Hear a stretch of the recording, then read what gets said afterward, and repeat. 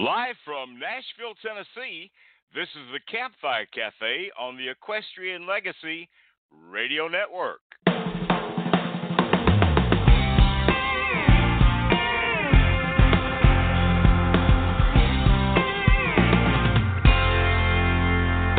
She remembers a time as a ponytail kid, a raging nasty black thunderhead. From a cellar she remembers those terrible sounds, the whistle from the twister and the beller from the cow. They hunkered down when you hunker down. Hold on tight, don't let go, it'll be alright. You got no choice but to ride it out. Just hunker down.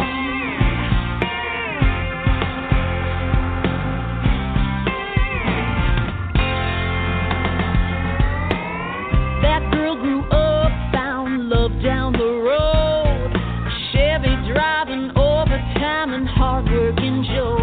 Bought some wedding bands, farmed the land, settled down. When the grass turned brown, the city banker tried to sell them out. But they hunkered down. Yeah, they hunkered down. He said, hold on tight, don't let go, it'll be alright. We got no choice but to ride it out. Just hunker down.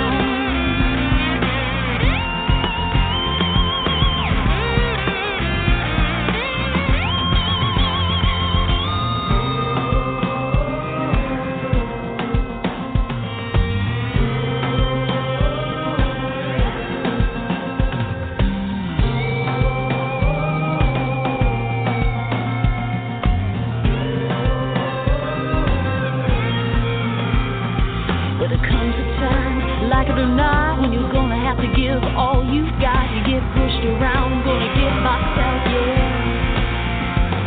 Well, there comes a time, like it or not, when you're gonna have to give all you've got. You get pushed around, gonna get boxed out, yeah. Just hunker down. Just hunker down. Yeah, yeah. Just hunker down. Gotta hunker down. And hold on tight, don't let go, it'll be alright. Got no choice but to ride it out. Hunker down. Gotta hunker down. And hold on tight, don't let go, it'll be alright. Hold on tight, don't let go, it'll be alright. Got no choice but to ride it out.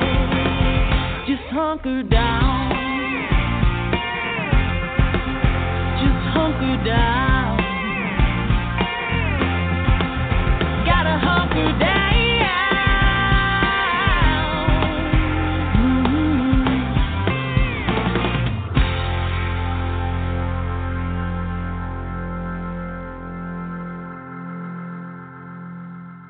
Well, good Thursday to you, and that is our good friend Stephanie Lane with a song named Hunker Down.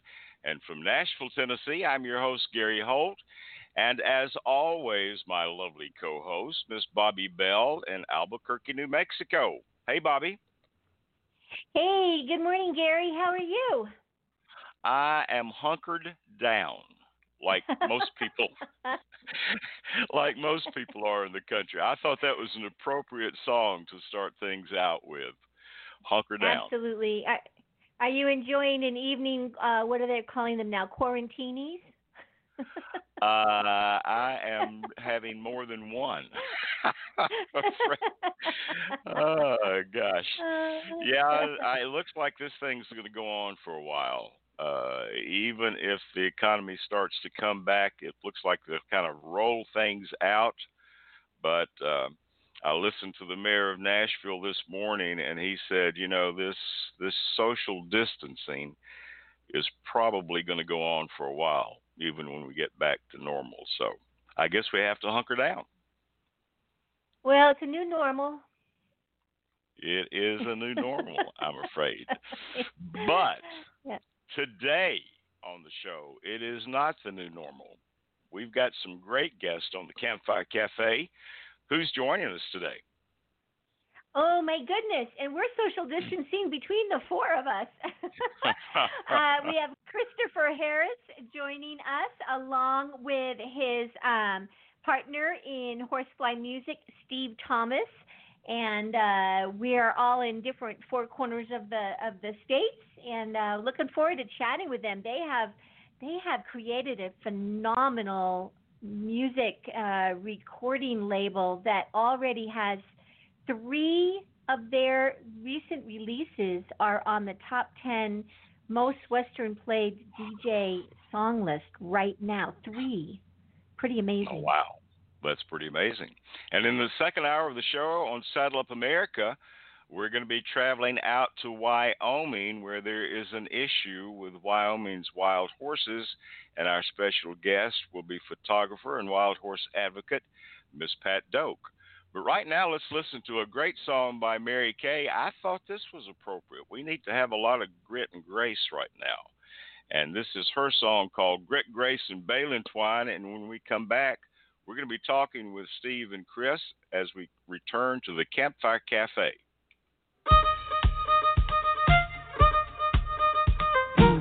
They say there's 2 kinds of folks, ones wear boots and the ones that don't. I believe, darling, you and me hold steady in the boot category. Goodbye, city life and 9-to-5 living. Our corporate meetings are held in our kitchen. You can't beat our sweet retirement plan. Don't get sick and work as long as you can. This is how we hang and rattle, raise my kids and raising cattle. Let loose on Saturday night, 2 steps under neon lights. Our life's a good kind of crazy, keep it together, you and me, baby. 'Cause the trick of the trade when life and wine is grit, grace, and balin twine. They say to make it pay, you gotta roll with the season. Make do or do without, know when to sell and when to keep. Our best insurance is in making do. With duct tape, utter balm, and super glue. Give us this crazy life with nothing at all. Our American dream delivered with a draw. That's right, y'all. Raising our kids and raising cattle. Let loose on Saturday night, 2 steps under neon lights. Our life's a good kind of crazy, keep it together, you and me, baby. 'Cause the trick of the trade when life and wise is grit, grace, and balin twine.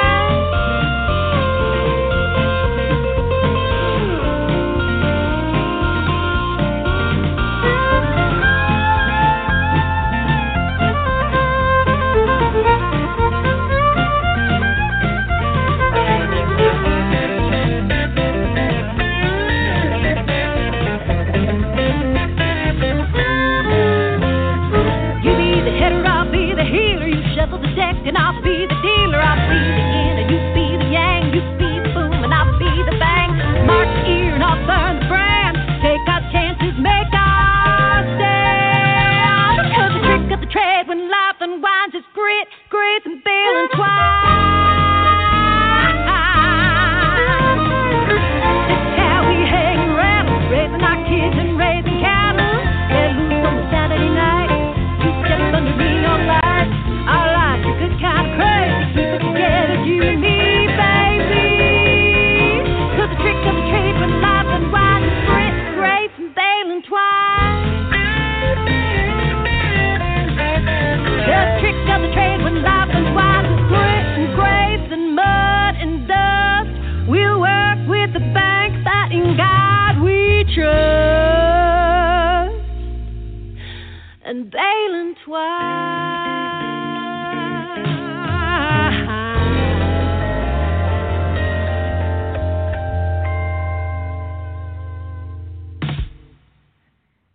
Mary Kay's original Grace and Balin Twine from her album Ride a Wide Circle gets us started off today. Welcome back to Campfire Cafe on the Equestrian Legacy Radio Network. We're making history today on Campfire Cafe. This is the first time our guests are the founders of a record label, Horsefly Music. Nashville producer Christopher Harris and his California partner songwriter Steve Thomas launched Horsefly Records with a love for American roots and Western music. Producer Christopher Harris has a long career working with a roster of artists that reads like the who's who across several genres of music. A Texas native, he enjoys bringing new elements to the sound and contributing to the genre by offering great quality songs and production with a unique variety of artists. He particularly loves story songs with a cinematic sound, a memorable melody, and a great hook. Partner Steve Thomas is a songwriter who is also a well-known developer in California. He loves Western music and enjoys promoting it to as many people as their new label can reach. And the name of the label comes from the region where he lives, Horsefly Mesa. Please welcome to Campfire Cafe the founders of Horsefly Music, two business partners that share their talents and passion for the West and say, we simply want to tell stories about the love America has for the West through songs. Christopher Harris and Steve Thomas, welcome. Well, good morning. Thank you. Good morning. Good morning, Chris and Steve. Good to have you with us. Good to be here. Thank you so much for having us. Well, glad to have you. Now, I talked to Steve just a little bit before the show, and he said he had plenty of toilet paper. So how about you, Chris? You got plenty of TP at your place? Juliet, she just went out yesterday morning early and got in that senior line at Costco, and she scored. Come on. Well, it's different times, that is for sure. But hey, I want to find out how you guys met. You got a guy from California and a guy that's here in Nashville. So how did the two of you meet?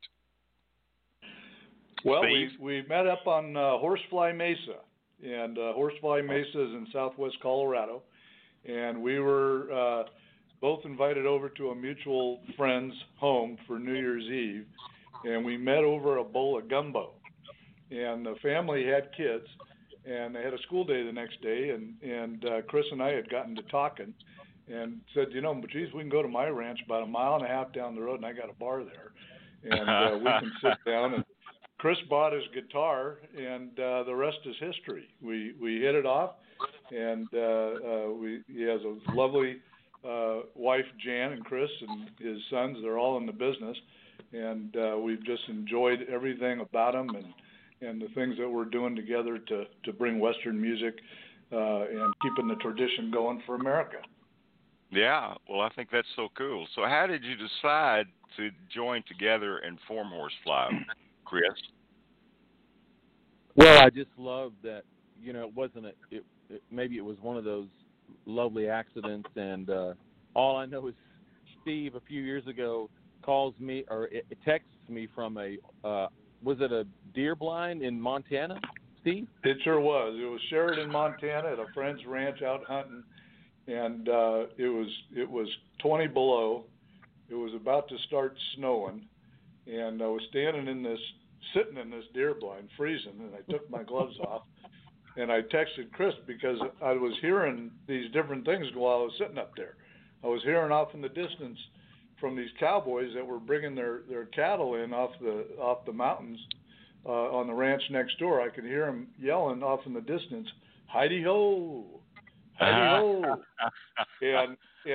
and I got to typing on the iPhone there. Of course, it didn't really want to work that good in the cold, but I got it to go. And I got a hold of Chris. I go, Chris, can you put this into song? It was more of a poetry deal that I had done.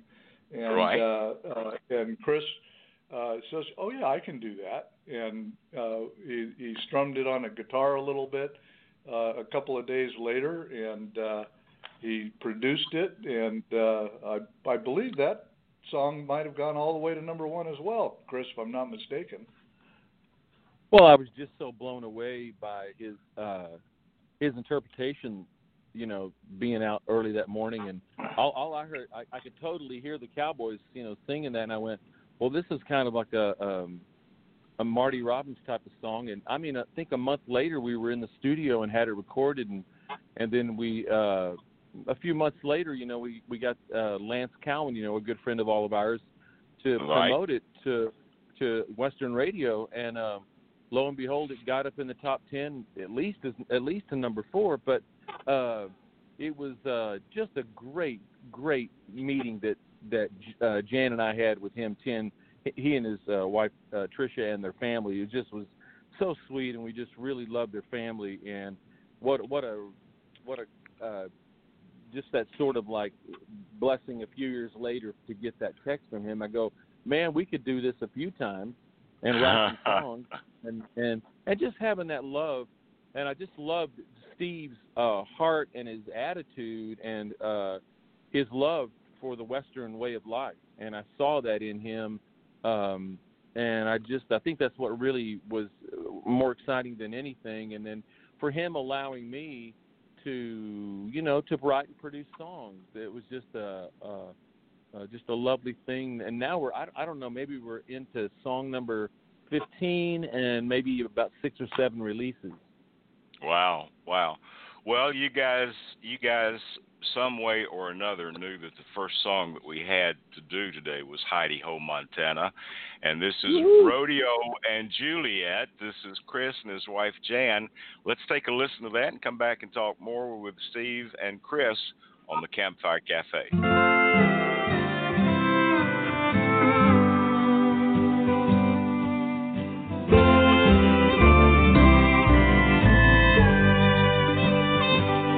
All the cowboys have gathered in the dark before dawn, 'cause the big sky is changing now that summer's long gone, and the ruby's red waters are reflecting the sky, because winter is coming tonight. And there's a storm on the mountain full of thunder and snow, and the herd has to move to safe pastures below. So at first light the cowboys are driving them home, and they sing as they move them along. Heidi-ho, Montana, beneath the big sky, your high shining mountains are bright and alive. Heidi-ho, Montana, full of garnets and gold, and your sons sing a song to your sweet big sky soul.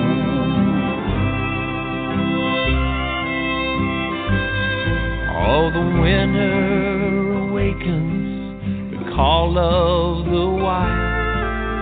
Gobblers are gobbling at the geese on the rise.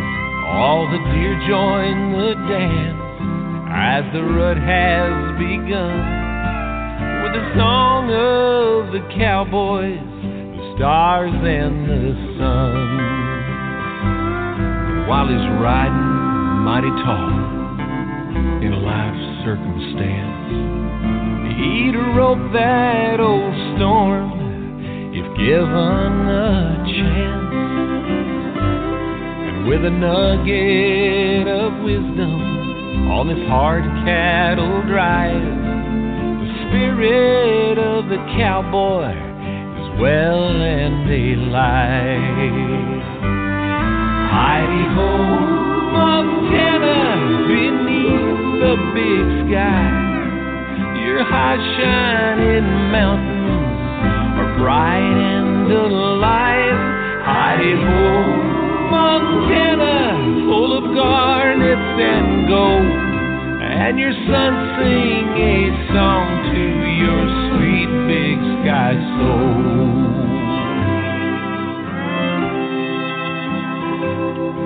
in a voice deep as God, you can hear the earth sing like a howl from the canyons that will never be tamed. For it's not about the money, silver or gold, but the secrets of life only hard lands can hold. Hidey-ho, Montana, beneath the big sky, your hot shining mountains are bright and alive. Hidey-ho, Montana, full of gardens and gold, and your sons sing a song to your sweet big sky soul.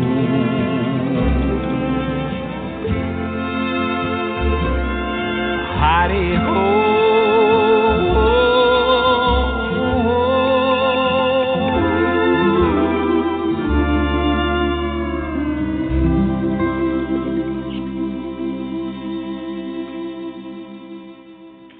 Hidey-ho, Montana by the duo Rodeo and Juliet, and we're speaking with Rodeo today. This was the first release of Horsefly music, and before I get into my question for you two gentlemen, first I just want to make a comment about this CD. I remember when this single crossed my desk, and it was so unusual because, number one, it was a single. And that was very unusual, even whenever this was, 2 years ago or so. And when I put it in my CD player, I was like, oh, my gosh, who are these guys? What is this? Because its sound was so different from what I was hearing very regularly in Western music. And it did feel like a throwback. It was very lush, and it wasn't really Western. It wasn't really country, although I was kind of like, where does this fit? And then I thought, you know what? This fits in its own spot, and let's see what they come up with next. And we've been waiting and waiting and waiting.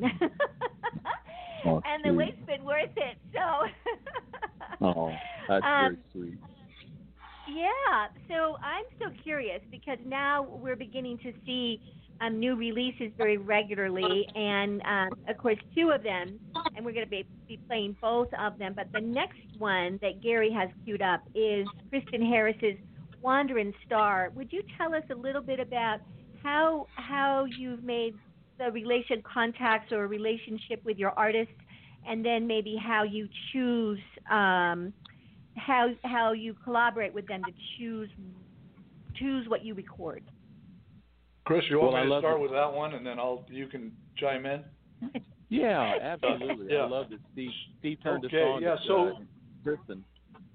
So Kristyn, I met Kristyn in Loomis, California. She was a guest artist of his wife, Bert and Carol Braun, and they put on a wonderful Western program called the Fall Gathering in Loomis every year. They've done it for many years.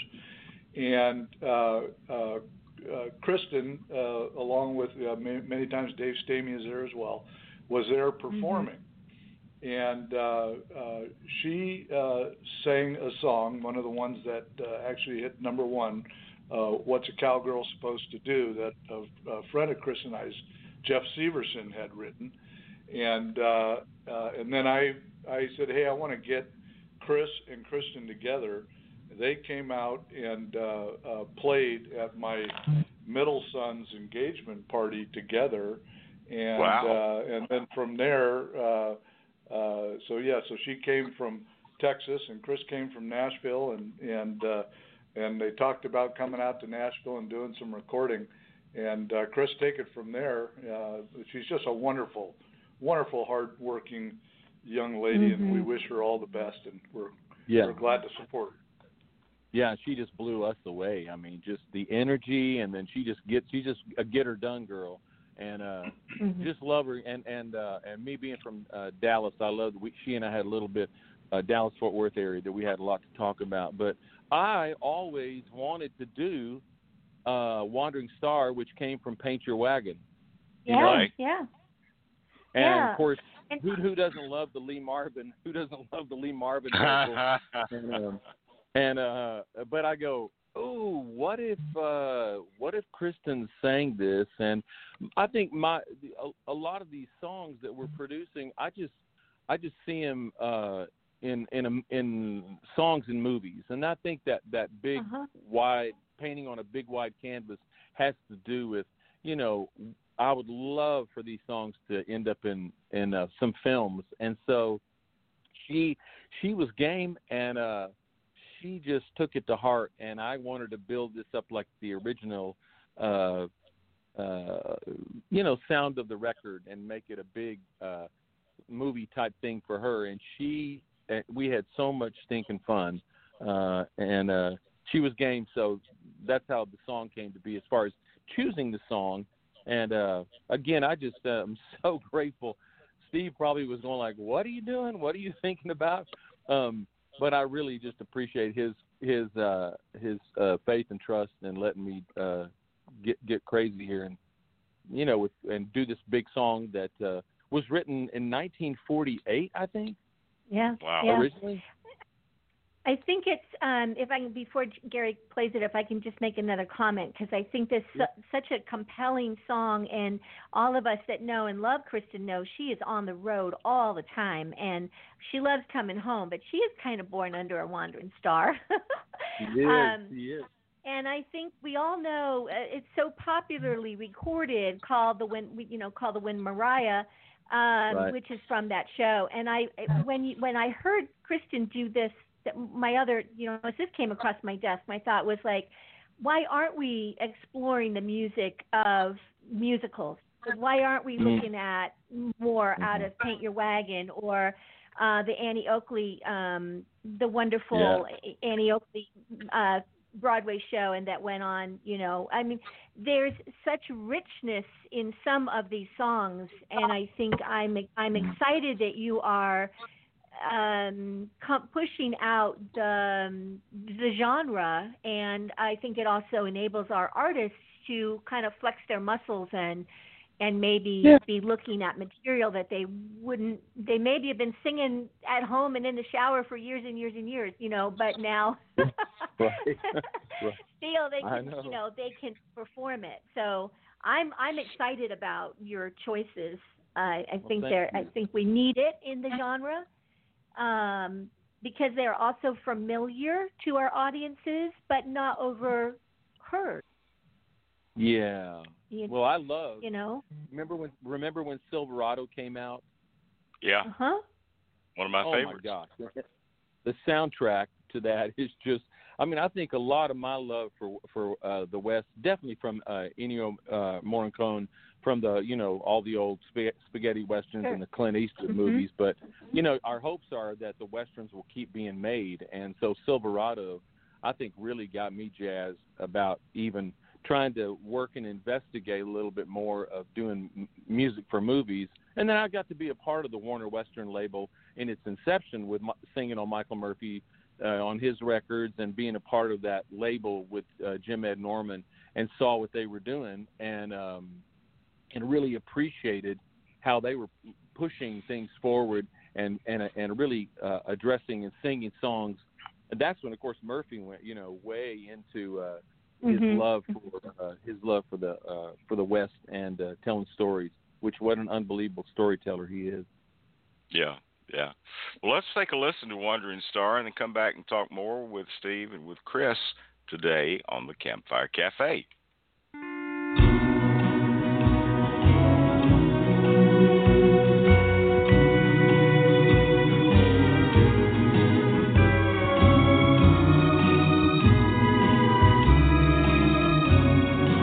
I was born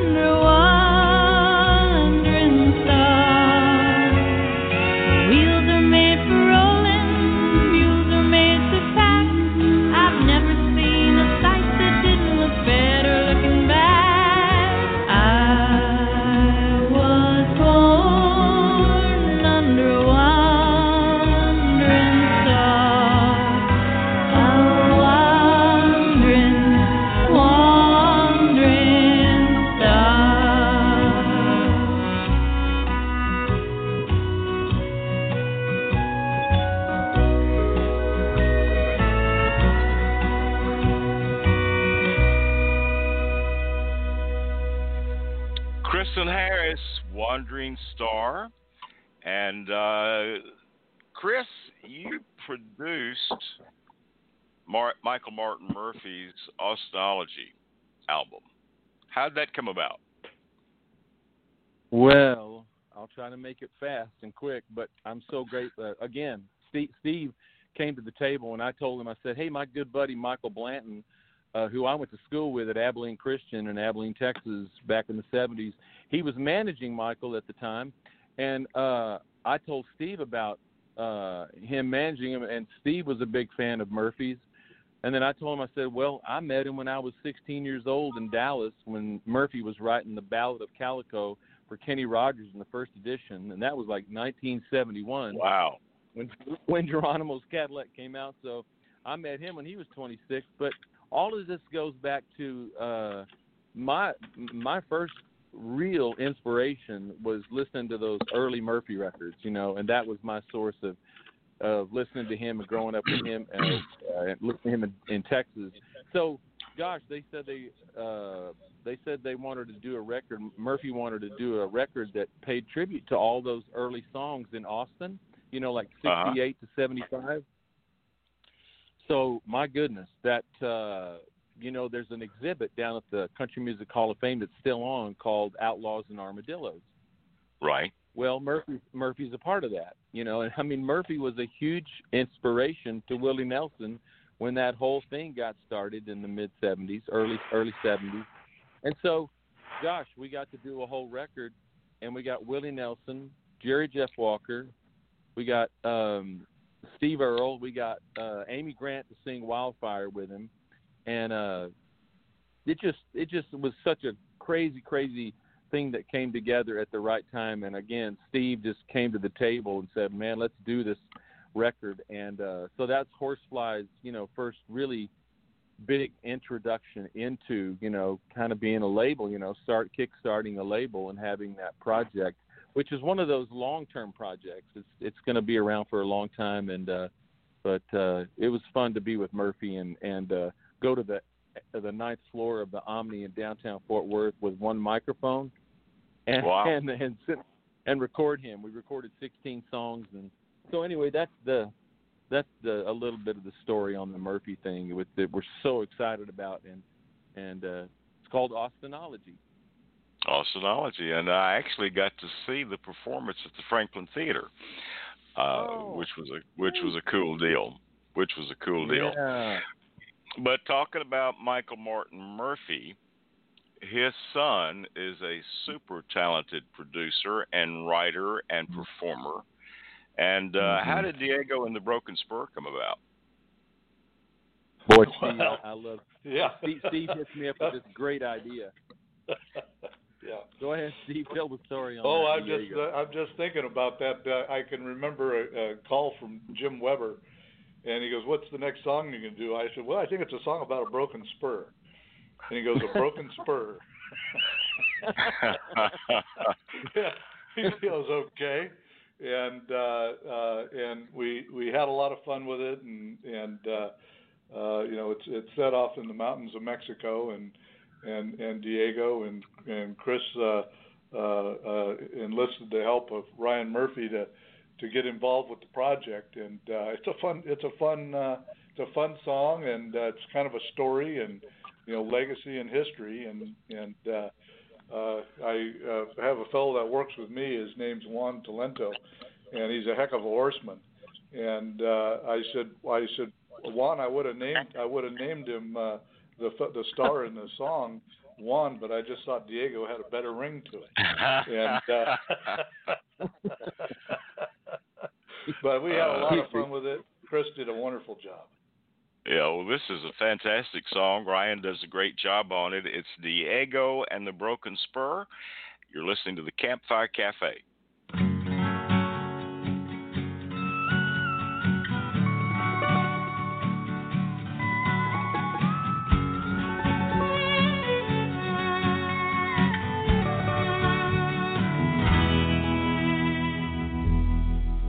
There's a legend they tell in the mountains called Sierra Madre,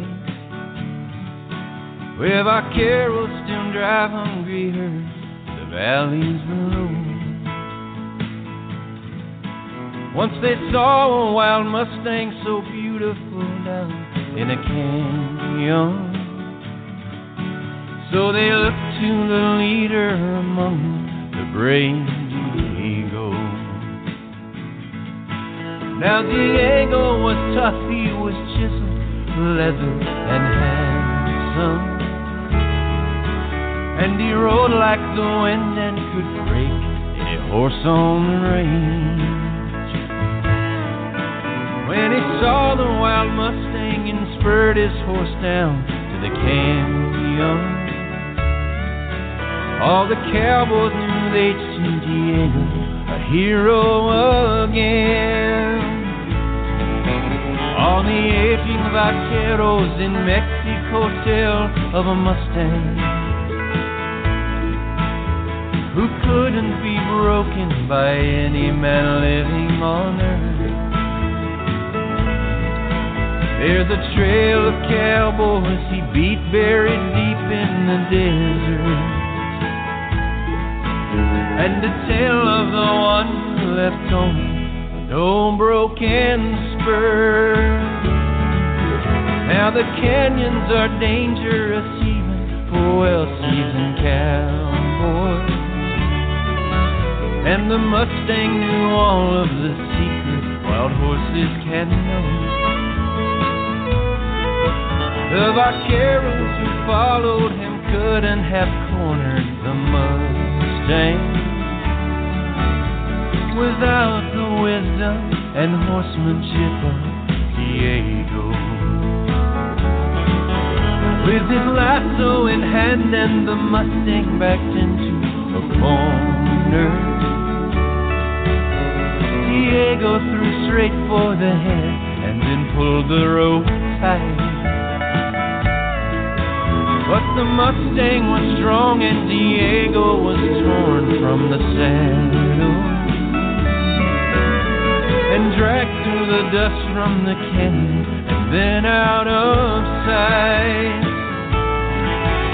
All the aging vaqueros in Mexico tell of a Mustang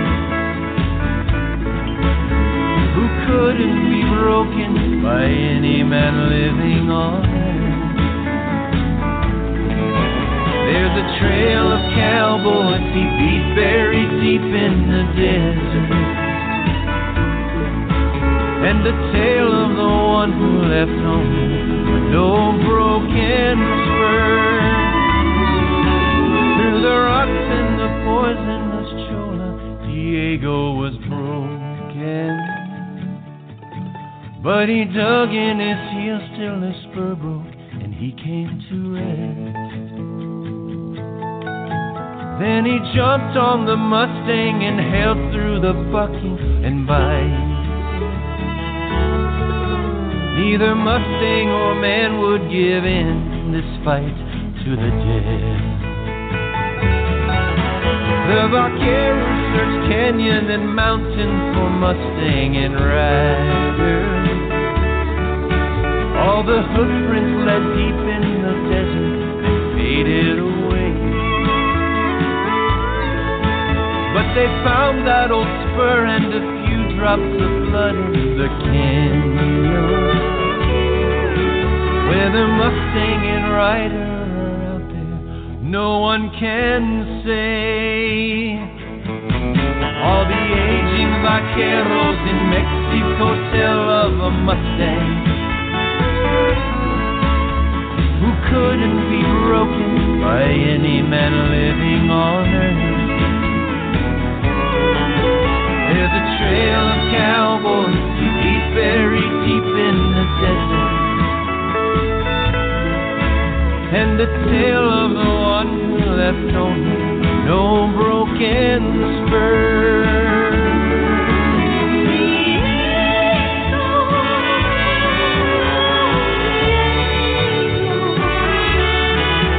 And the tale of the one who left only no broken spur.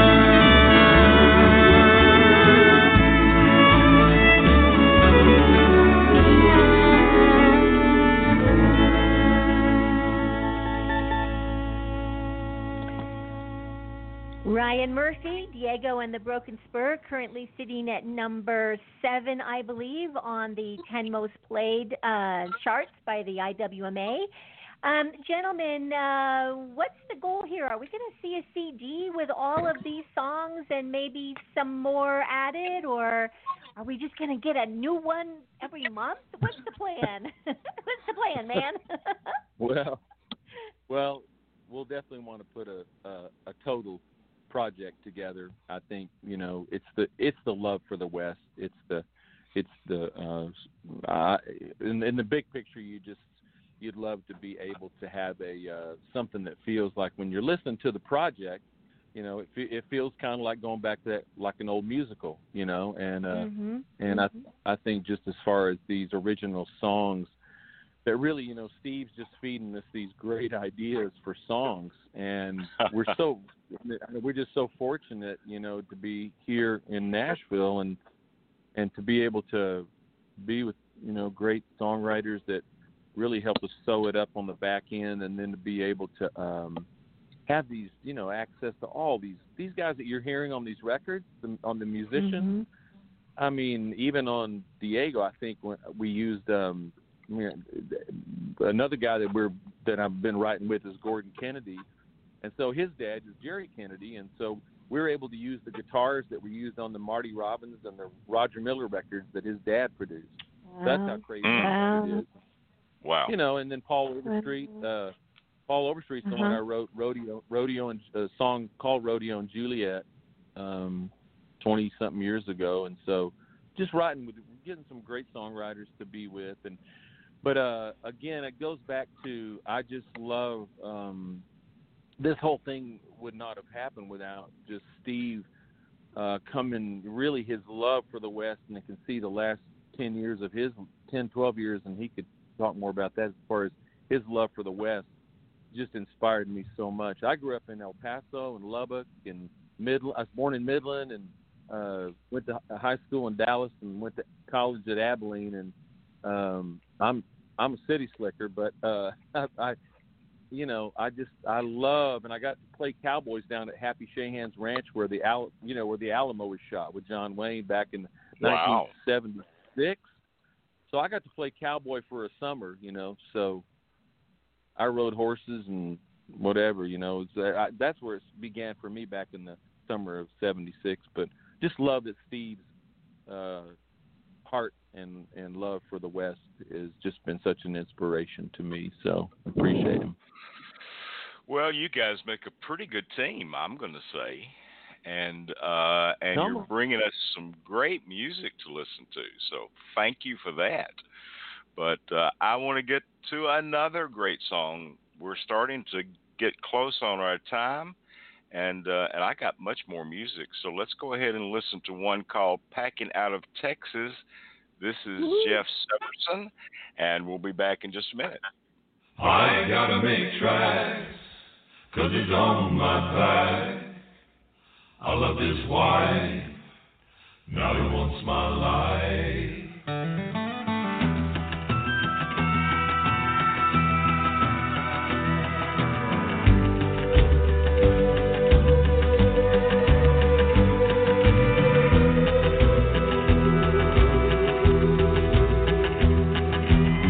I'm packing out of Texas with the only horse that I own. I'm riding hard and fast, 'cause I gotta make old Mexico. But I gotta make tracks, 'cause it's on my back. I love this wife, now it wants my life. I was the top hand at the free bar. I used to break the young colts. Ballsman's wife, Miss Julie, well, he beat her like them colts that I broke. So now I gotta make tracks, 'cause he's on my back. I love this wife, now he wants my life.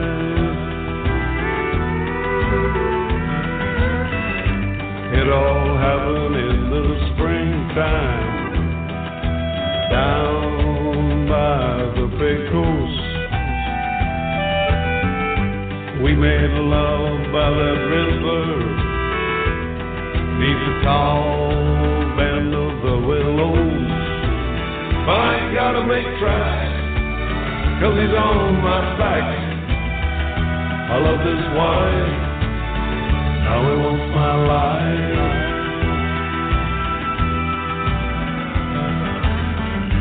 I gotta turn this horse around.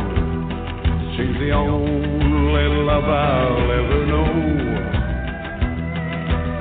But now I'm facing his posse, and I pulled my gun a little slow. Then I heard a rifle crack. She shot him in the back. She saved my life. Now she'll be my wife.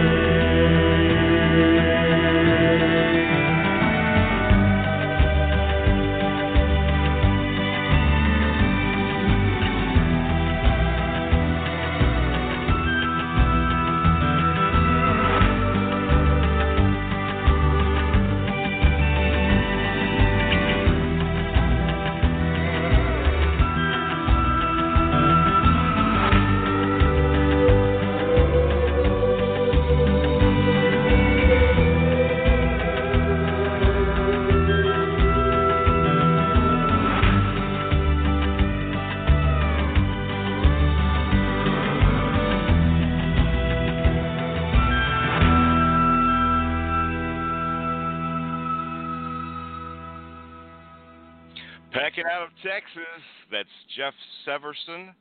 And Steve, tell us a little bit about Jeff. He's a new artist to me. Yeah, Jeff is, we call him the singing safety. He was a two-time Super Bowl player, and he was a free safety, and started out of Long Beach State.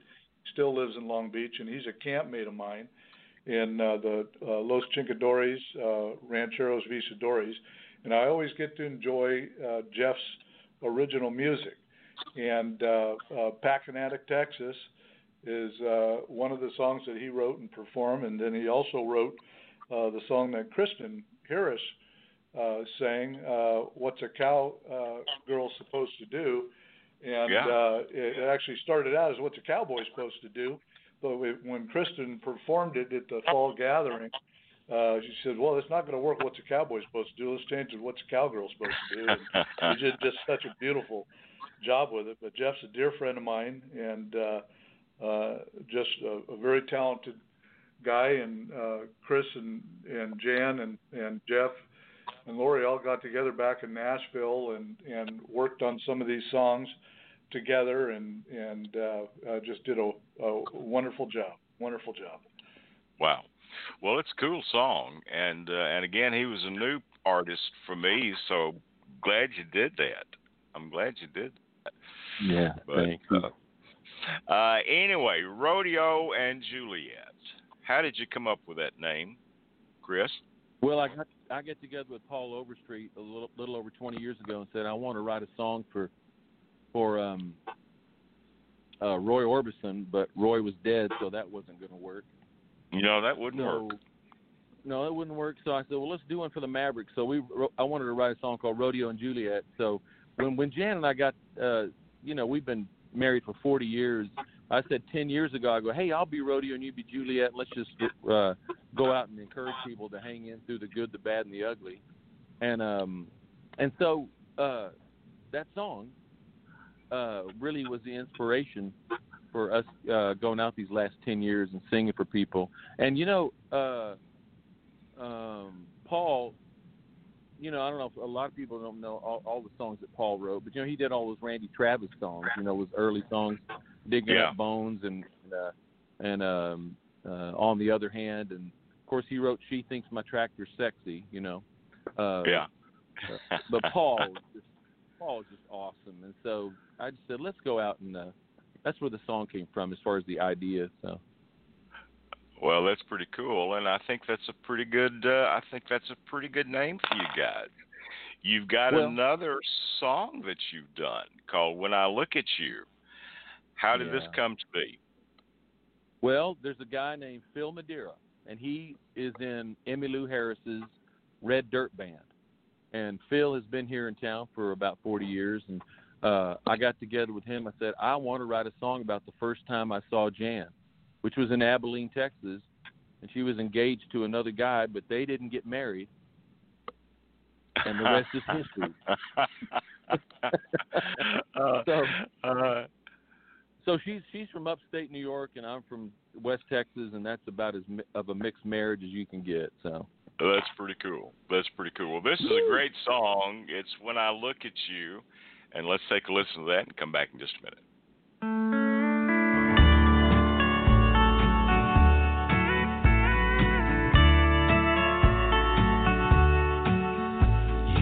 Coming out, I was going in, but I turned around when I saw you grin the way you always do. When I look at you,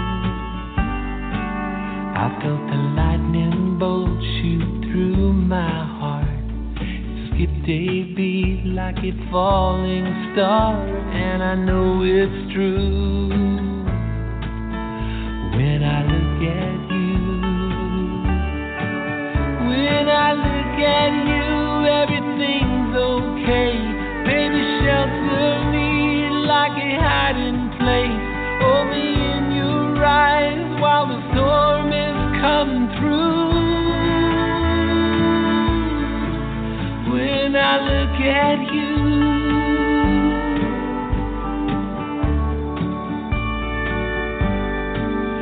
like a photograph and a piece of tape, you're stuck in my mind and there's no escape, and I don't wanna move.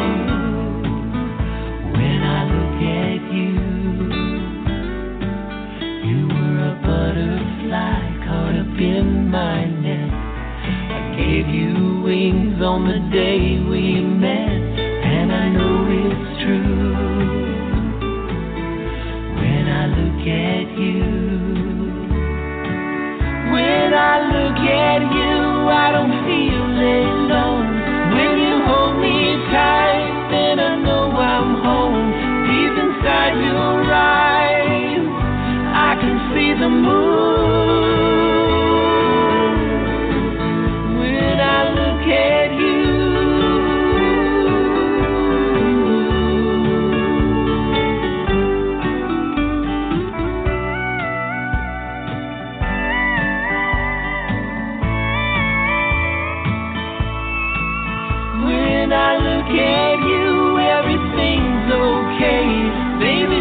shelter me like a hiding place. Hold me in your eyes while the storm is coming through. When I look at you, I don't feel alone. When you hold me tight, then I know I'm home. Deep inside your eyes, I can see the moon. When I look at you,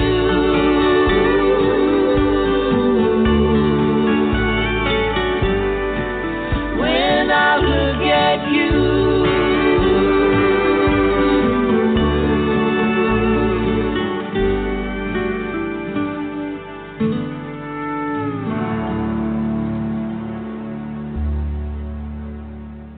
Rodeo and Juliet, When I Look at You, such a beautiful song. So, gentlemen, please tell our audience how they can get this music. Well, you can start off by going to horseflymusic.com, and that'll lead you to just about everything, you know, where it's available everywhere. And rodeoandjulietmusic.com. Steve, do you have a .com? I have a lot of .coms, but yeah, the horseflymusic.com. Come on. Oh gosh. But yeah, hey, yeah, this has been absolutely wonderful. We thank Gary and Bobbi and so much, and Chris. Let's keep it going and keep releasing great music. And when we were off the line a little bit ago, let's get a rope around this COVID virus and not around them Mustangs. And I know it's part of the show, and I'm happy to do my part on that. So if you want to reach back out to me on that, Gary, give me a call. I will do that. Well, I thank you both so much for being with us today. It's been so much fun to visit with both of you and to share this great music. And so just go to your favorite download spot and download the music. And we look forward to more from Horsefly Music in the future. Steve and Chris, you guys have been absolutely great.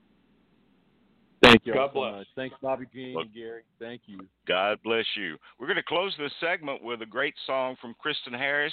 We've talked about it. It's not what a cowboy is supposed to do, but what a cowgirl is supposed to do. Kristyn Harris. Woo.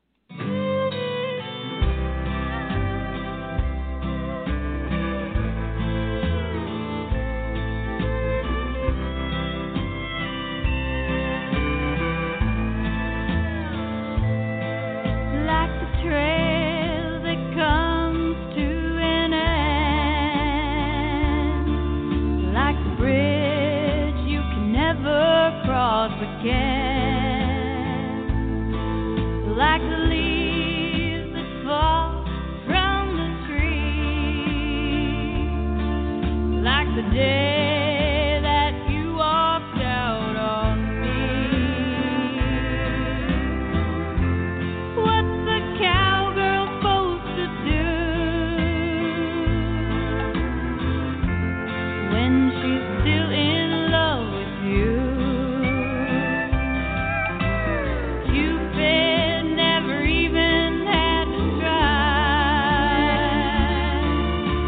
Moment I've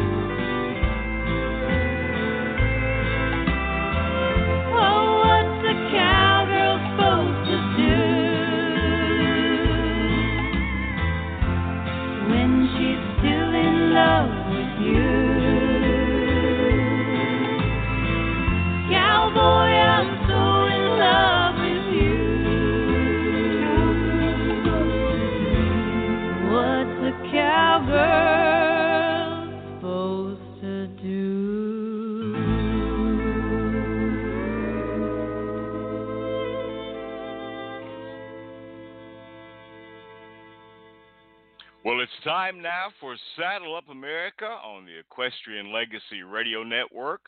When we're back, we'll be talking with our very special guest today, Miss Pat Doak, on the Equestrian Legacy Radio Network.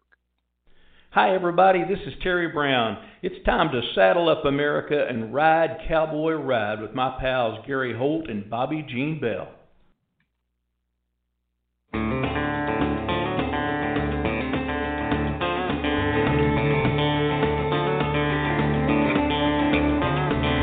Get your gear together, can you hear that prairie song? The winds of change are whispering, it's time to move along. That pony in the pasture's growing lazy and fat.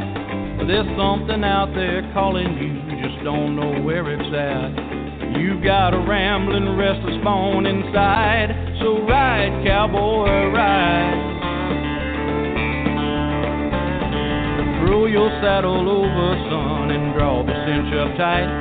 Fill up those saddlebags with rub and ride into the night. There's trails that you ain't ridden yet and places you ain't seen.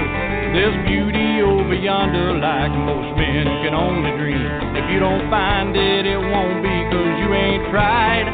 Ride, cowboy, ride. Ride over the mountain just to see the other side. Ride down into the valley where the river's flowing wide. Ride out into the desert, hear the coyote's lonely song. Stare up into the night sky and try to sing along with nothing but your shadow at your side. Ride, cowboy, ride.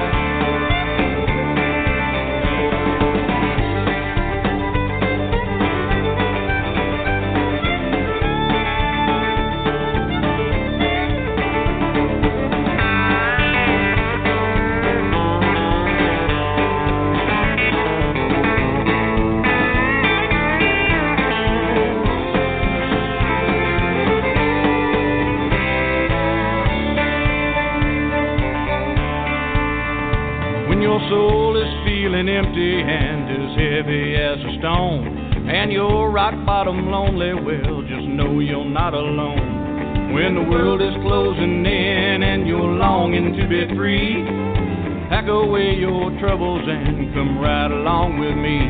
Till your heart soars like the eagle when she flies. Ride, cowboy, ride. Ride over the mountain just to see the other side. Ride down into the valley where the river's flowing wide. Ride out into the desert, hear the coyote's lonely song. Stare up into the night sky and try to sing along with nothing but your shadow at your side. Ride, cowboy, ride. With nothing but your shadow at your side. Ride, cowboy, ride. Ride, cowboy, ride.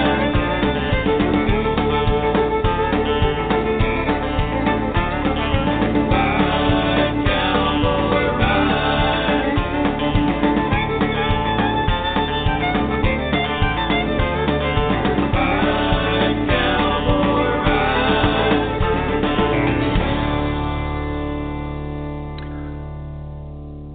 Ride, cowboy, ride. That's Mr. Terry Brown. And on Saddle Up America, Bobbi Jean and I would like to welcome our very special guest, Miss Pat Doak. She is a phenomenal photographer and a wild horse advocate from Rock Springs, Wyoming. And they've got some issues that are going on out there with the wild horses. We're going to talk all about that next on Saddle Up America. But right now, let's welcome Pat to the show. Hey, Pat. Hey, Gary. How are you doing? I'm doing fine. I'm doing good. fine. Well, howdy. I know. there are some interesting things going on Yes, out there in are. Wyoming with the wild horses. And why don't you tell us what's happening? Tell us a little bit about the history of the horses and a little bit about what's going on out there. Well, right now we're in the final days of public comment for the Bureau of Land Management, the High Desert District. And this is for public comment on their draft resource management plan. And this is a plan that they present for roundups and management of the wild horses. And the HMAs, and what a HMA is a horse management area. And we have 5 areas. It's White Mountain HMA, Divide Basin HMA, Salt Wells HMA, and Adobe Town, so 4.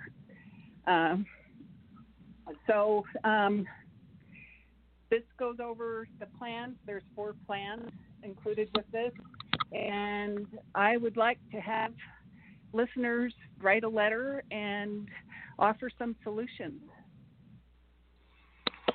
All right. Well, what are some of the proposals? I think there are 4 different proposals right now. Yes, there are.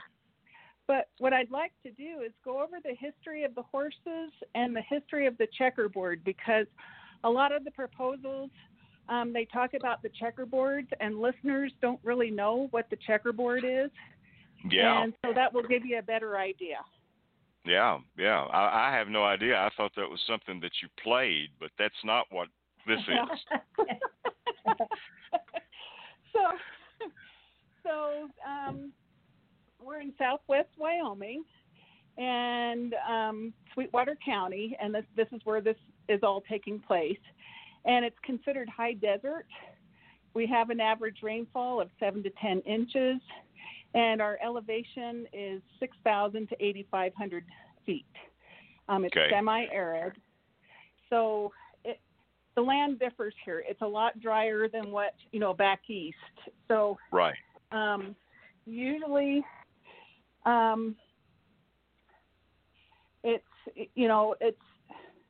it's a lot of open land when people come out here to look at the land and everything.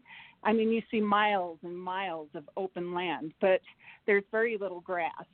So it's dry. So yeah. Well, I think one of the interesting things when I talk to people out in the West is the fact that if you're back here in the East, we've got plenty of grass. We have plenty of rain. Lord, we have plenty of rain. We've sure had it the last month or 2. But when you get out into the West, some of these areas that you're talking about, it takes 60 to 80 acres to support one cow.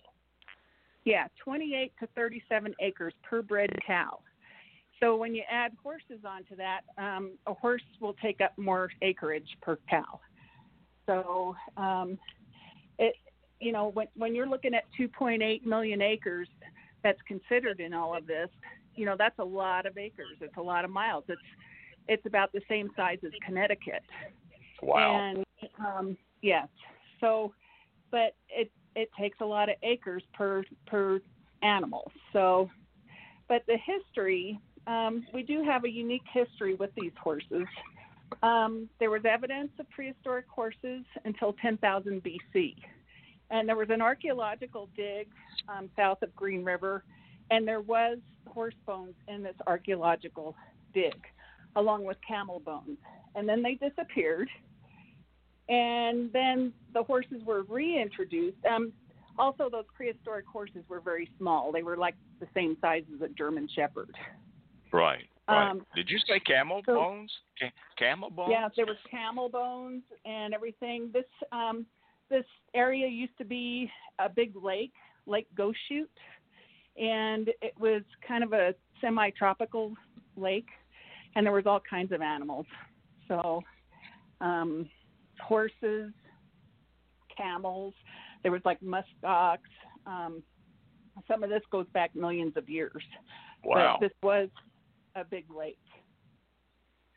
So horses were introduced by the Spanish in the late 1500s, and there was the Escalante Dominguez trails, and that was south of Wyoming where all that went on.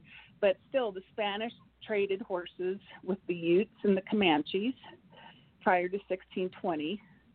And they became very skilled with horses, very fast in hunting and warfare.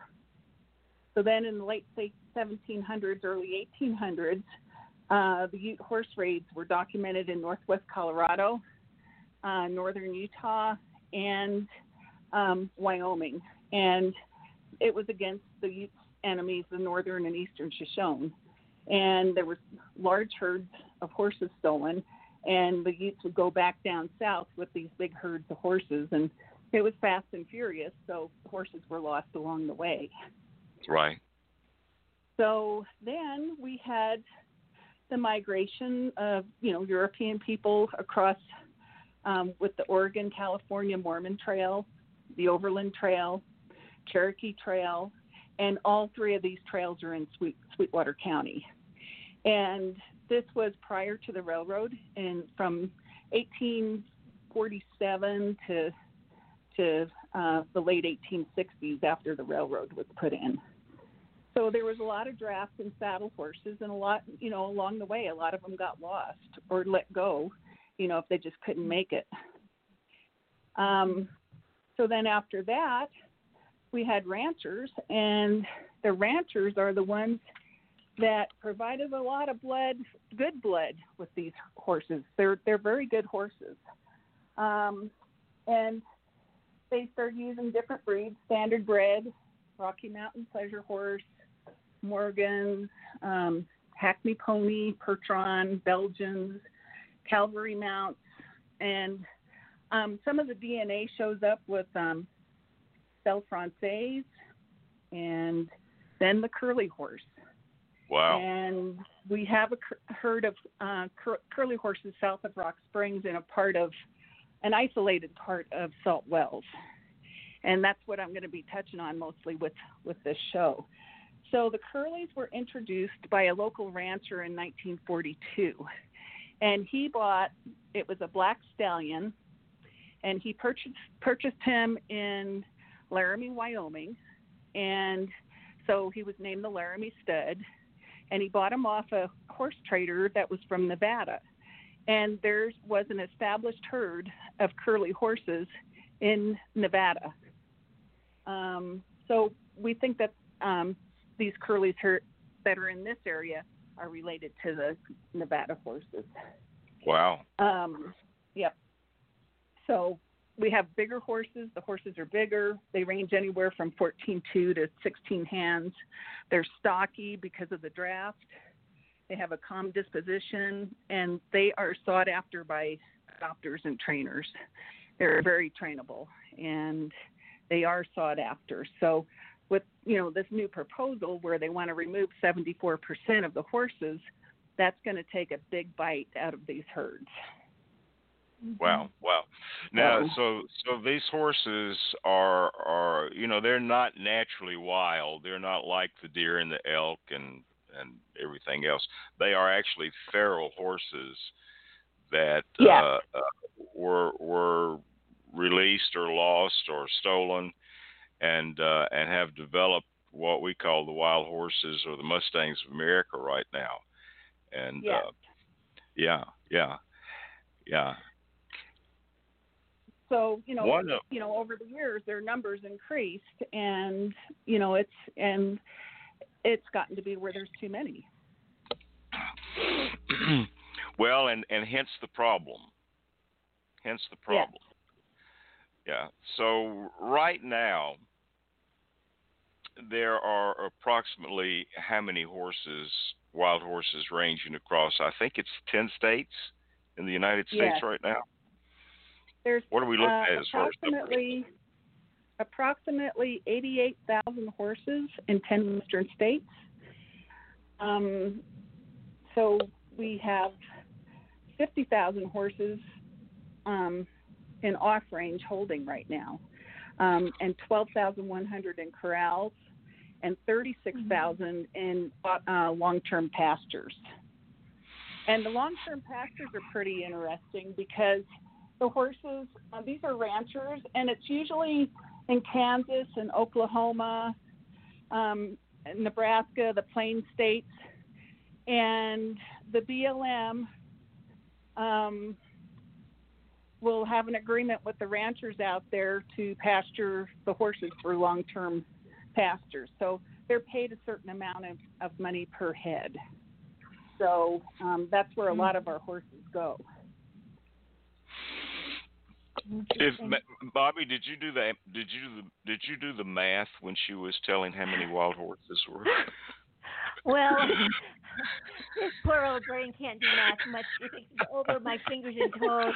But it's a lot. That certainly is a lot of horses. I have a question that really is kind of I don't know, Pat, if it's sort of a silly question, but as I was sort of looking around a little bit at some of the articles and all, it appears that if these horses are, a lot of people come to the area to see and to view the horses, that it's also where you are, at least. I don't want to say a tourist attraction. That doesn't really sound very, it's not really what I'm trying to say, but there are a lot of folks that love to come and see them, photograph them.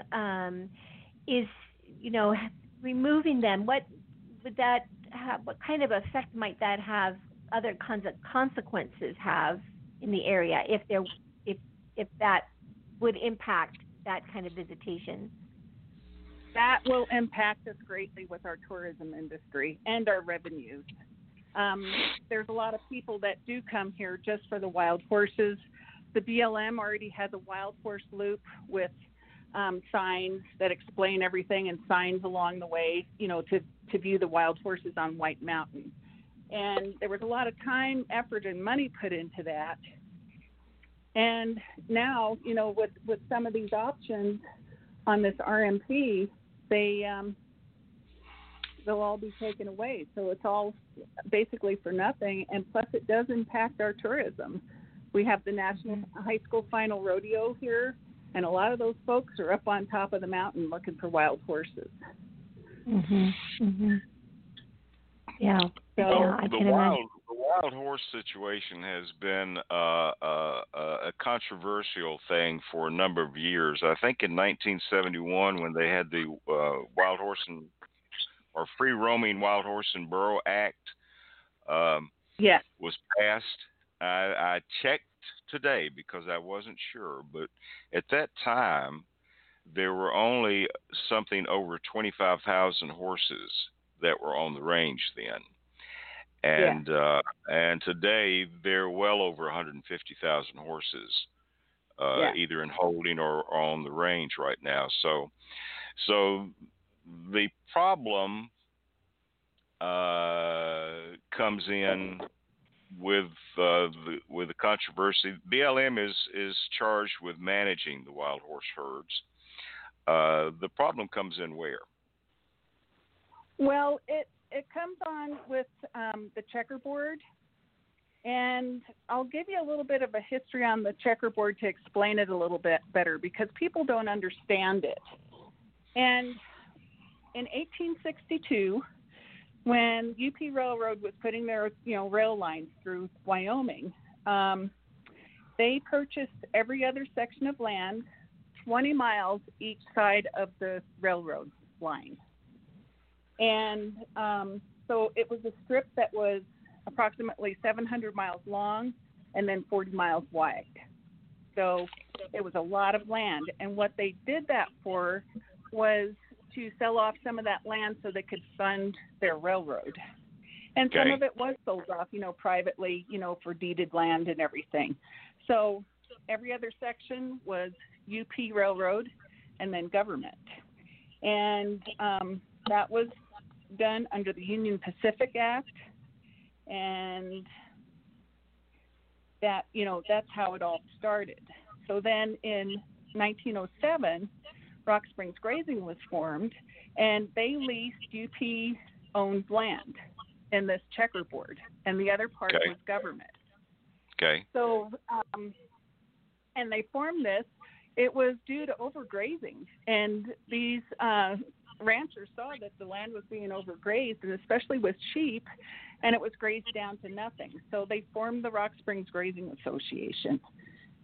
In 1946, the BLM was established, and they managed public lands, but not the horses, not until 1971 with the Free Roaming Wild Horse and Burro Act. Okay. And then since then, instead of UP Railroad land in 2000, Anadarko merged with UP Railroad with the checkerboard strip. And so Rock Springs Grazing leases the land owned by Anadarko, which just sold out to Occidental Petroleum in 2019. Okay. And right now we're in the middle of the state. It's in legislature right now as a project for the state to purchase this land. But, we're too far ahead of ourselves right now to really discuss that, because there's not much, I've seen one or two articles and that's it. So that's kind of in the works. So, since 1971, there's been several lawsuits from Rock Springs Grazing Association that the horses on this checkerboard, they're leasing a section of land, which is 640 acres. It's 1 square mile. Right. And it's, 20 miles on either, 20 miles to the north and 20 miles to the south of the railroad. And these horses, they don't know the difference of boundary. So they're going from, they're free roaming, and, they're going on to, the checkerboard, the Rock Springs Grazing Association portion of the land. Right, more or less private land. So you've got 640 acres in a section, and you've got these sections that some is government land and some is basically private owned land right now. Yeah, so it's BLM and the Occidental land is what it is. So it's and it's checkerboard all across our county, basically the whole county. So when they passed that 1971 Free Roaming Wild Horse and Burro Act, the horses were protected. Back in the old days, the ranchers were the ones that managed the horses, and they did a good job of managing the horses. They used good stallions, kept they'd have their roundups and everything that they did via horseback. Some of it they did later on, in the late 60s and everything. They used airplanes and helicopters back then. But, they let go the good brood mares. They rotated the stallions. And these are nice herds. They really are. And they did a good job. And then they'd have their roundups. They'd keep, the good horses for themselves as far as saddle horses and stuff for the ranches and stuff. They'd sell some, for bucking stock, or they'd sell, or they'd be loaded up on trains and shipped back east to slaughter. And this was back in the slaughter days. But they did manage those numbers. So right now, it's where the horses are, there's too many of them. So when Rock Springs Grazing, files a lawsuit, then the BLM reacts by coming up with an RMP and an environmental study. And then it's open for public comment. And then we have, advocacy groups and everything that are very powerful, and they will countersue against the RMP. So it takes time with all of these lawsuits and everything. It does take time. And in the meantime, the horses are reproducing and their numbers increase. Yeah. Now, let me mention this. I think BLM has established what are called AMLs. Is that correct? Those are horse numbers that should be appropriate for the horse management areas. And right now, those numbers have gotten way out of control. So there are way more horses on these HMAs than actually were supposed to be there. Yes. So that's so when, AML. So on our acronyms, so RMP is the Resource Management Plan. Okay. EIS is the Environmental Impact Study, and that's where they look at the impact of the range. And all of this goes back to the range. It is range health. And the ranchers have to, when they have grazing permits, on BLM land, they can only put a certain number of cattle or sheep on that land. And, you have to preserve the range. And with the horses, when they're increasing in number, there's too many horses on that range, to sustain the horses and cattle. So and other wildlife, because the balance has to be there between other wildlife, like the deer and the elk and the grouse and everything else. So they're sharing ranges between ranchers who have been ranching for generations and leasing this land. They actually owned a lot of land before, but they started leasing land. And so you have ranchers that make their livelihood from that. You have the wild horses that are sharing part of the land, and then you have the other wildlife, and it all has to balance, doesn't it? Yes. And when there's too many horses, they need to be gathered or other forms of controlling their population. So the EIS is the Environmental Impact Study. AML means Appropriate Management Levels.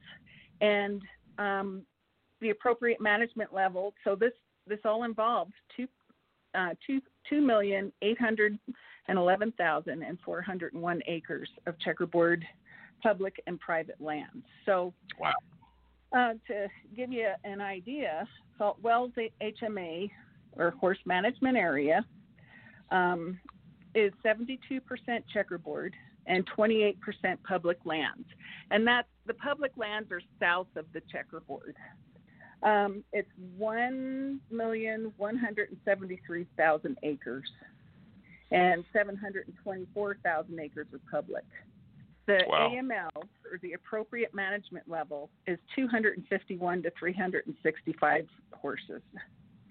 And what do we have now? I don't know what the counts are. I looked at them, but I would say double the amounts. Our last gather was in 2017.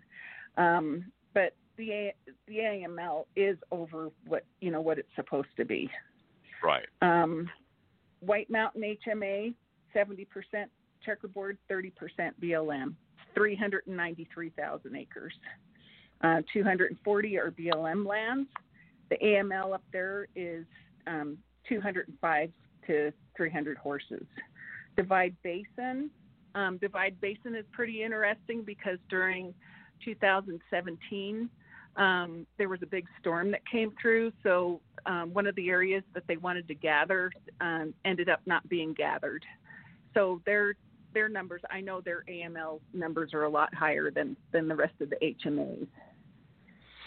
So they're 50-50 as far as checkerboard and BLM land. It's 779,000 acres. The AML is 415 to 600 horses. And I know they're probably about, I don't know the exact numbers on them, so I don't want to give numbers. But in all of these AMLs are over. Adobe Town, 10% checkerboard. And then that's 478,000 acres. The AML on that is 610 to 800 horses. So for the total of all of these HMAs for AML, appropriate management levels, is 1,481 to 2,065 horses. And you can probably double that for now. Wow. So there's probably double the amount of horses because the amount of horses that they want to gather is around 2,000 horses. Okay. All right, so that's one of the proposals that they have. So the resource management plan has alternatives. And they're called plans. And there's Plan A, Plan B, Plan C, and Plan D on what they want to do, because the numbers are, they need to do a gather or manage these lands. So Plan A, and all of this, we're going to remove up to 74% of the herds. So Plan A is no action. To leave it as it is, leave the acreage and everything the same in the HMAs. And this includes Adobe Town, Great Divide Basin, Salt Wells, and White Mountain. Fencing would only be constructed when multiple values would be enhanced and to minimize wild horse movement. So in some of these places, fencing's not going to work, and especially up in Divide Basin, because there's the deer migration up there, and they won't put fences up there to jeopardize the deer migration. So you're looking at game and fish is along in this too, because we're looking at wildlife as well. Fertility control only when necessary. Erect interpretive signs for access to the herd areas, which we do on White Mountain, has the interpretive signs. Keep the AML, the total AML, to 1481 to 2,065 horses.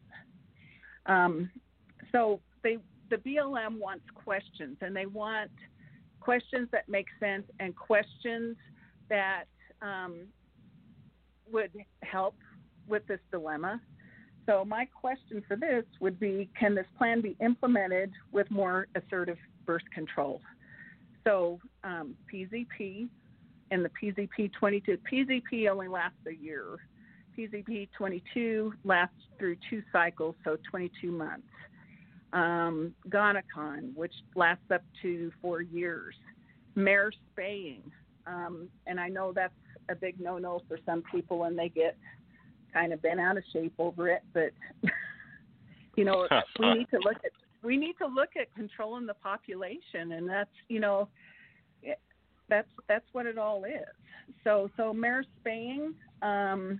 There's also new studies on gluing the fallopian tubes. This can be done with local anesthesia through the flank or a vaginal approach. And then stallion gelding. There hasn't been any studies really on horses that are released back out onto the range who have been spayed or gelded. So, I think we need to give studies a chance on this. Yeah. So plan and with and I'll give you the website as soon as I get done explaining all of this, because they have maps and everything, and it explains it more in depth. So I'll give you the web address for this so you can look at it. And there's also a little space for the comments, and that's where you would write your letters. So okay. Plan B is to maintain the same number of horses, which would be the AML of 1481 to 2,065 horses, and decrease the size of the horse management areas to exclude most of the checkerboard lands. So they don't want any horses on the checkerboard lands, which with the amendment made to the Free Roaming Wild Horse and Burro Act in 1971, the Rock Springs Grazing Association had that, and those areas were zeroed out, but horses have wandered back in. And They also wander on private land. They break down fences. They get into their horses and livestock. They attack herders. I mean, there's, it's a problem. And when you're trying to make your living out on the range, out on these ranches, I mean, they're living off the grid and everything else. It's a tough life, and it's 24/7. So on Plan B, maintain the same number of horses for the AMLs. The checkerboard lands will be herd areas, so that would be livestock areas. And then the grazing permits would be reduced within the 4 HMAs by a total of 8,100 animal unit months.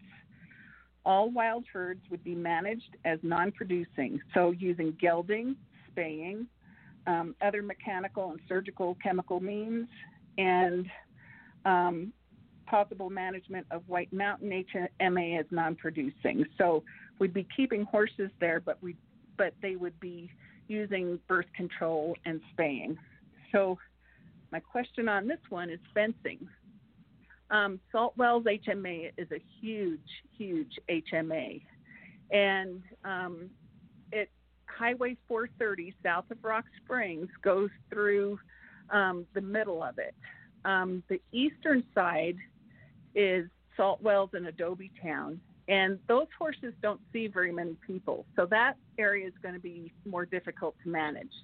Right. I think the way, if they were going to manage with birth control, they're going to be having to round them up, then give the birth control after they're rounded up, and then let them go. So it's going to be tougher on that side. On the west side of 430, there's a little area that's off to itself, and it's still Salt Wells, and that's where the curly horses are. And it's a smaller area. There is fencing in place. So my question would be to fence off that southern border of the checkerboard and private land, fence that border off from Highway 191, which is west, to Highway 430, which is on the eastern part of it. And I kind of measured it as the crow flies. It's approximately 20 miles of fencing. And that's a lot of fencing. And keep those horses in that area. Use birth control, birth control on the older mares. I mean, these mares, they put out, a foal every single year. And they're broken down by these stallions. They have all kinds of leg problems and everything, and they're thin, and you just don't know if they're going to make it through the winter. So, give the older mares the birth control, keep the younger horses, more adoptable horses, and then, let the herd kind of manage itself, and then have volunteer darting programs that collaborate with the BLM, with Rock Springs Grazing, with the more powerful advocacy groups to keep those numbers down. Yeah. It's kind of good to mention. It's kind of good to mention too that the fact that these horses reproduce so that in about 4 years they actually are doubling in numbers. Yeah. And so something needs to be done to keep that from happening, because if there are over 150,000 horses right now, you could have 300,000 horses. That's a lot of horses. So something needs to be done. Something needs to be done. Everybody has a differing opinion on this. One opinion is to gather them all, zero them out. Another opinion, they don't like birth control, and they think it's, it's horrible and it's abusive to the horse. I mean, there's, and then there's other people that say, hey, let's use, a combination of both, where you're gathering the horses to AML and plus using birth control. So, right. So one of the problems we haven't talked about, Pat, is that with the number of horses that are out there right now, and with, even if it's 2 million acres of land, which is an awful lot of land, but even with 2 million acres of land, with the type of grazing that you have, and then having to share land with the other wildlife and with the cattle grazing, the plan is to try to gather these horses or to stop the growth, but then to find homes for these horses, because they make great horses when they're adopted. Yeah. And there are adoptions that are going on all across the country, just constantly. People are looking for these horses, and there's some of these horses, as you mentioned, that are just they're in demand. People want these kind of horses. Are. And especially from this area, they do, and that's where the adoption programs come in. BLM has an adoption program. They have that incentive to where they pay $500 when you adopt the horse, and then you get the other 500 after the horse is titled after a year. Right. Adopters still have to follow protocols that the BLM, states. They need higher fences and everything to keep the horses from jumping out and everything. And the BLM can come in and check on those horses. There's trainer incentive programs, and this is with Mustang Heritage Foundation, which is they put on the Extreme Mustang Makeovers, and they have the trainer incentive programs, and they adopt out a lot of horses. And it's a good program if you want horses that are trained. If you don't know how to train a horse, or if you want a green broke horse, that the trainer incentive program, they have 90 days to train a horse to lead, to pick up their feet, and load in a trailer. And they have to have that horse adopted by 120 days. But you still have a start on that horse. The Extreme Mustang Makeovers, they have everything from youth programs, the youth competition with the yearlings, and then they have the adult competition where you have the trained horses and they're auctioned off, and they are very well trained. These guys, the tip trainers and the Extreme Mustang Makeover trainers, they are working in the trenches. The veteran programs, they help fund veteran programs as well, and they really work hard to adopt a horse, to adopt horses. Right. Well, one of the things that I want to mention right now is that we have an overabundance of these Mustangs throughout the Southwest right now. We have to be sensitive to the fact that ranchers make their living, and as I mentioned earlier, for generations they have been on this land and they have raised and made their income from that. So there has to be a balance. You have to control the birth rate of these horses. You have to find homes for the overabundance that we have, and you have to be sensitive to the ranchers that are making their living off the land and help feed America. I mean, they help feed America, and I think that's very important. It's population. It boils down to population control, is what it does. But there's two more plans on these, and these are the ones that are kind of zeroing out the herds. Plan C, remove all the wild horses, and except for Adobe Town, and that would be to manage 450 horses or less. Wow. Yes. Plan D, and this is the preferred plan. All checkerboard land will be removed from the HMAs and revert to HA status and managed for 0 wild horses. Boundaries will be changed in Adobe Town, which they're going to make it smaller, and the remainder be managed for 259 to 536 horses. Population management tools will be used to keep horses at AML, and horses can be relocated from other HMAs to help maintain the genetic diversity. So, right. And they've done this in the past, and with curly horses, where they took 4 horses, 4 stallions, and 2 mares, and transplanted them into another area. And those horses are thriving today. So one didn't look good this last fall, and I haven't found him yet. So I'm not sure if he made the winner or not. But they do, transplant, horses to keep up the diversity. Right. So you bring up a good point right there, and that is, we haven't talked about this, but when you have an overpopulation of horses on these lands, it's not good for the horses. They don't make it through the winter. They become old and they become crippled, and and they starve to death. They die of thirst. If you can get the right balance with the number of horses on the land size, that it takes to support them, then things can work out well. But it's kind of gotten out of hand over the last several years. Yes, it has. And, our area, even when we're in a drought, I'm out there quite a bit, and I'll see that the water holes are less and everything, and you do see a difference in the feed and everything.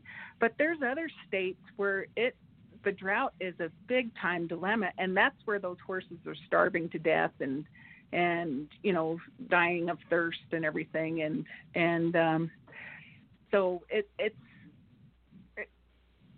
a dilemma for all 10 of these states, basically. But right now, what's going on is going on in Wyoming. Yeah. So, there's a whole lot to talk about, and originally we decided to do one show, and then I decided to do two shows because part 2 will be next week. And we actually have a young lady that's going to be joining us where she and her husband both work on ranches, and we're going to get a different perspective on some things. But, Pat, I'm beginning to think we may have to do a part 3. We just can't we can't cover everything in a couple of hours with a problem that's gone on since 1971. But I'm making it free. It's public land. Even if you live in Hawaii, this land here, you still have a say, or you still can have an opinion on what's going on, even if you live in Hawaii. So that's my push. And I want to give you the web address to where you can view the RMP and resource management plan and the environmental impact study. So it's small case letters. It's go.usa.gov/XD, and then capital letters D as in dog and V as in Victor, 3 dots. And that will get you right. It'll be the very top one. And then there's a little thing on the side for comments. And that's, the BLM wants opinions. They want ideas.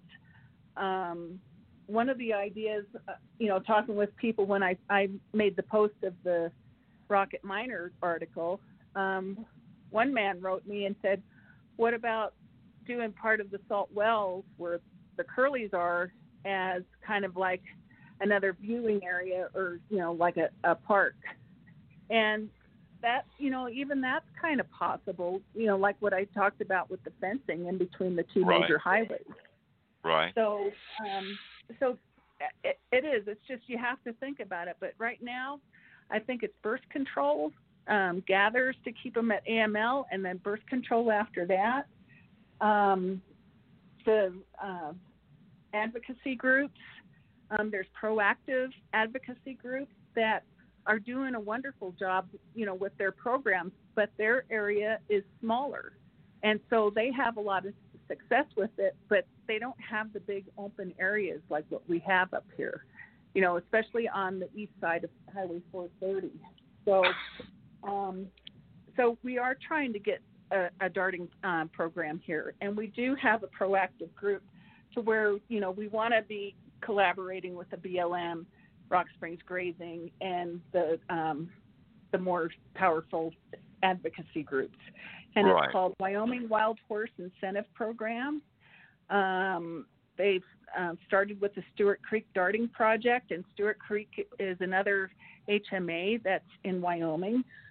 There's Foals, and that's Friends of the Legacy, and they do darting up in Cody, up in the Pryor Mountains, and they've had success. In Colorado, there's SWAT, Sandwash Advocate Team, and they're based out of Craig, Colorado. And Friends of the Mustangs, and that's in Grand Junction, Colorado, and that's the Little Book Cliff HMA. And they've all had success, but they are smaller areas. So my one area, like I talked about before, in between Highway 191 and Highway 430 would be an area that may work.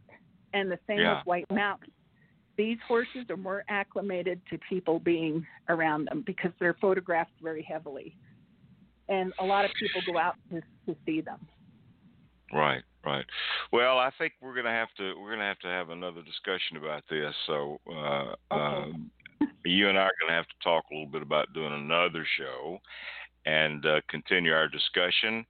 And we've just run out of time, Pat. There's just too much to talk about with all of this. I know so, it is. Yeah. So let me invite you to come back, and we're going to have part 2 with this next week on Saddle Up America. And Pat Doak, I don't know about Bobbi Bell, but I couldn't keep up with all of these letters a while ago. Okay. Letters and numbers. Yeah. Oh, gosh. Well, listen, thanks for being with us today, and let's continue this discussion because I think it's an important discussion to have. And, again, you have to keep things balanced so we're taking care of the ranchers and we're taking care of the Mustangs at the same time. So thanks again for being with us today. Okay, thank you. Bye. Thank you. Bye-bye. Thank you, Pat. Bobbi Bell? Yes? That was a lot of information to try to absorb in a short period of time. Well, it's a huge question. You know, I mean, it's just an ongoing huge question. And the more that people can think about it and consider creative solutions, you know, the more we may be able to come up with satisfactory solutions.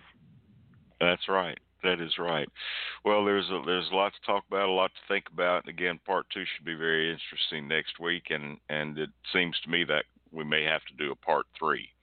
But anyway, a good show today with Steve and Chris for the Campfire Cafe. Love their music and what they're doing. And then, of course, Pat Doak was absolutely informative. And I'm going to have to look up all those letters so I make sure I've got all that right in my head. But anyway, we've got a brand new. Yeah. The term checkerboard and what it meant. Yeah. But anyway, we've got a brand new show starting this Saturday. It's called the Living Room Sessions, and so be sure and tune in to that at noon Central Standard Time. You can go back and listen to the show again as a podcast shortly after it's over by visiting our website at equestrianlegacy.net. And again, we've just run out of time, Bobbi. I mean, so much to talk about with all of these different things that are going on. Almost makes you forget about COVID-19. There are other issues besides that virus out there. There are. But anyway, we want to close the show out today with a great song from our good friend Joni Harms, who will be our first guest on the Living Room Sessions this Saturday. It's her song called Blue Montana Moon. And we'll see you next week on the Campfire Cafe in Saddle Up America starting at noon Central Standard Time. And I had the chance to go on a big cattle roundup, and that was where I got the inspiration for this song called Blue Montana Moon.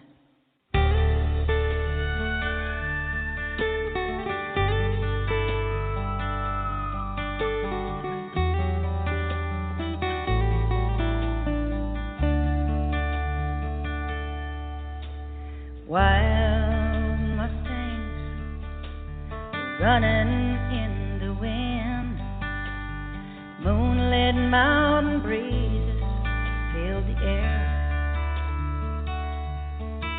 Only he and I and the big Montana sky.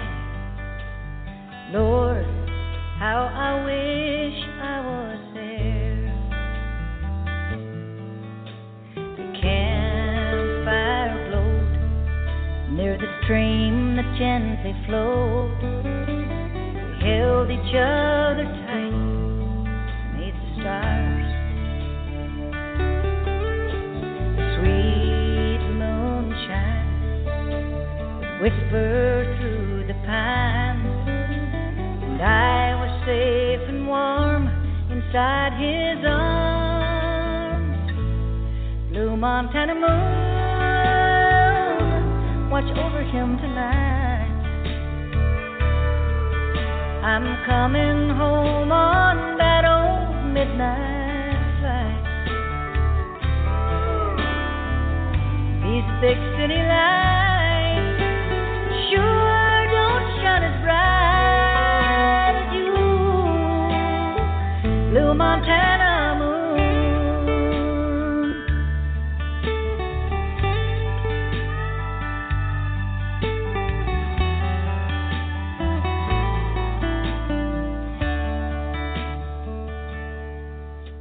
I'm missing you, though I love what I do.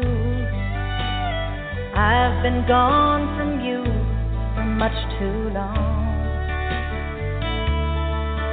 It's the simple things that still fill all my dreams, give me the strength to carry on. Blue Montana moon, watch over him tonight, 'cause I'm coming home on that old midnight flight. These big city lights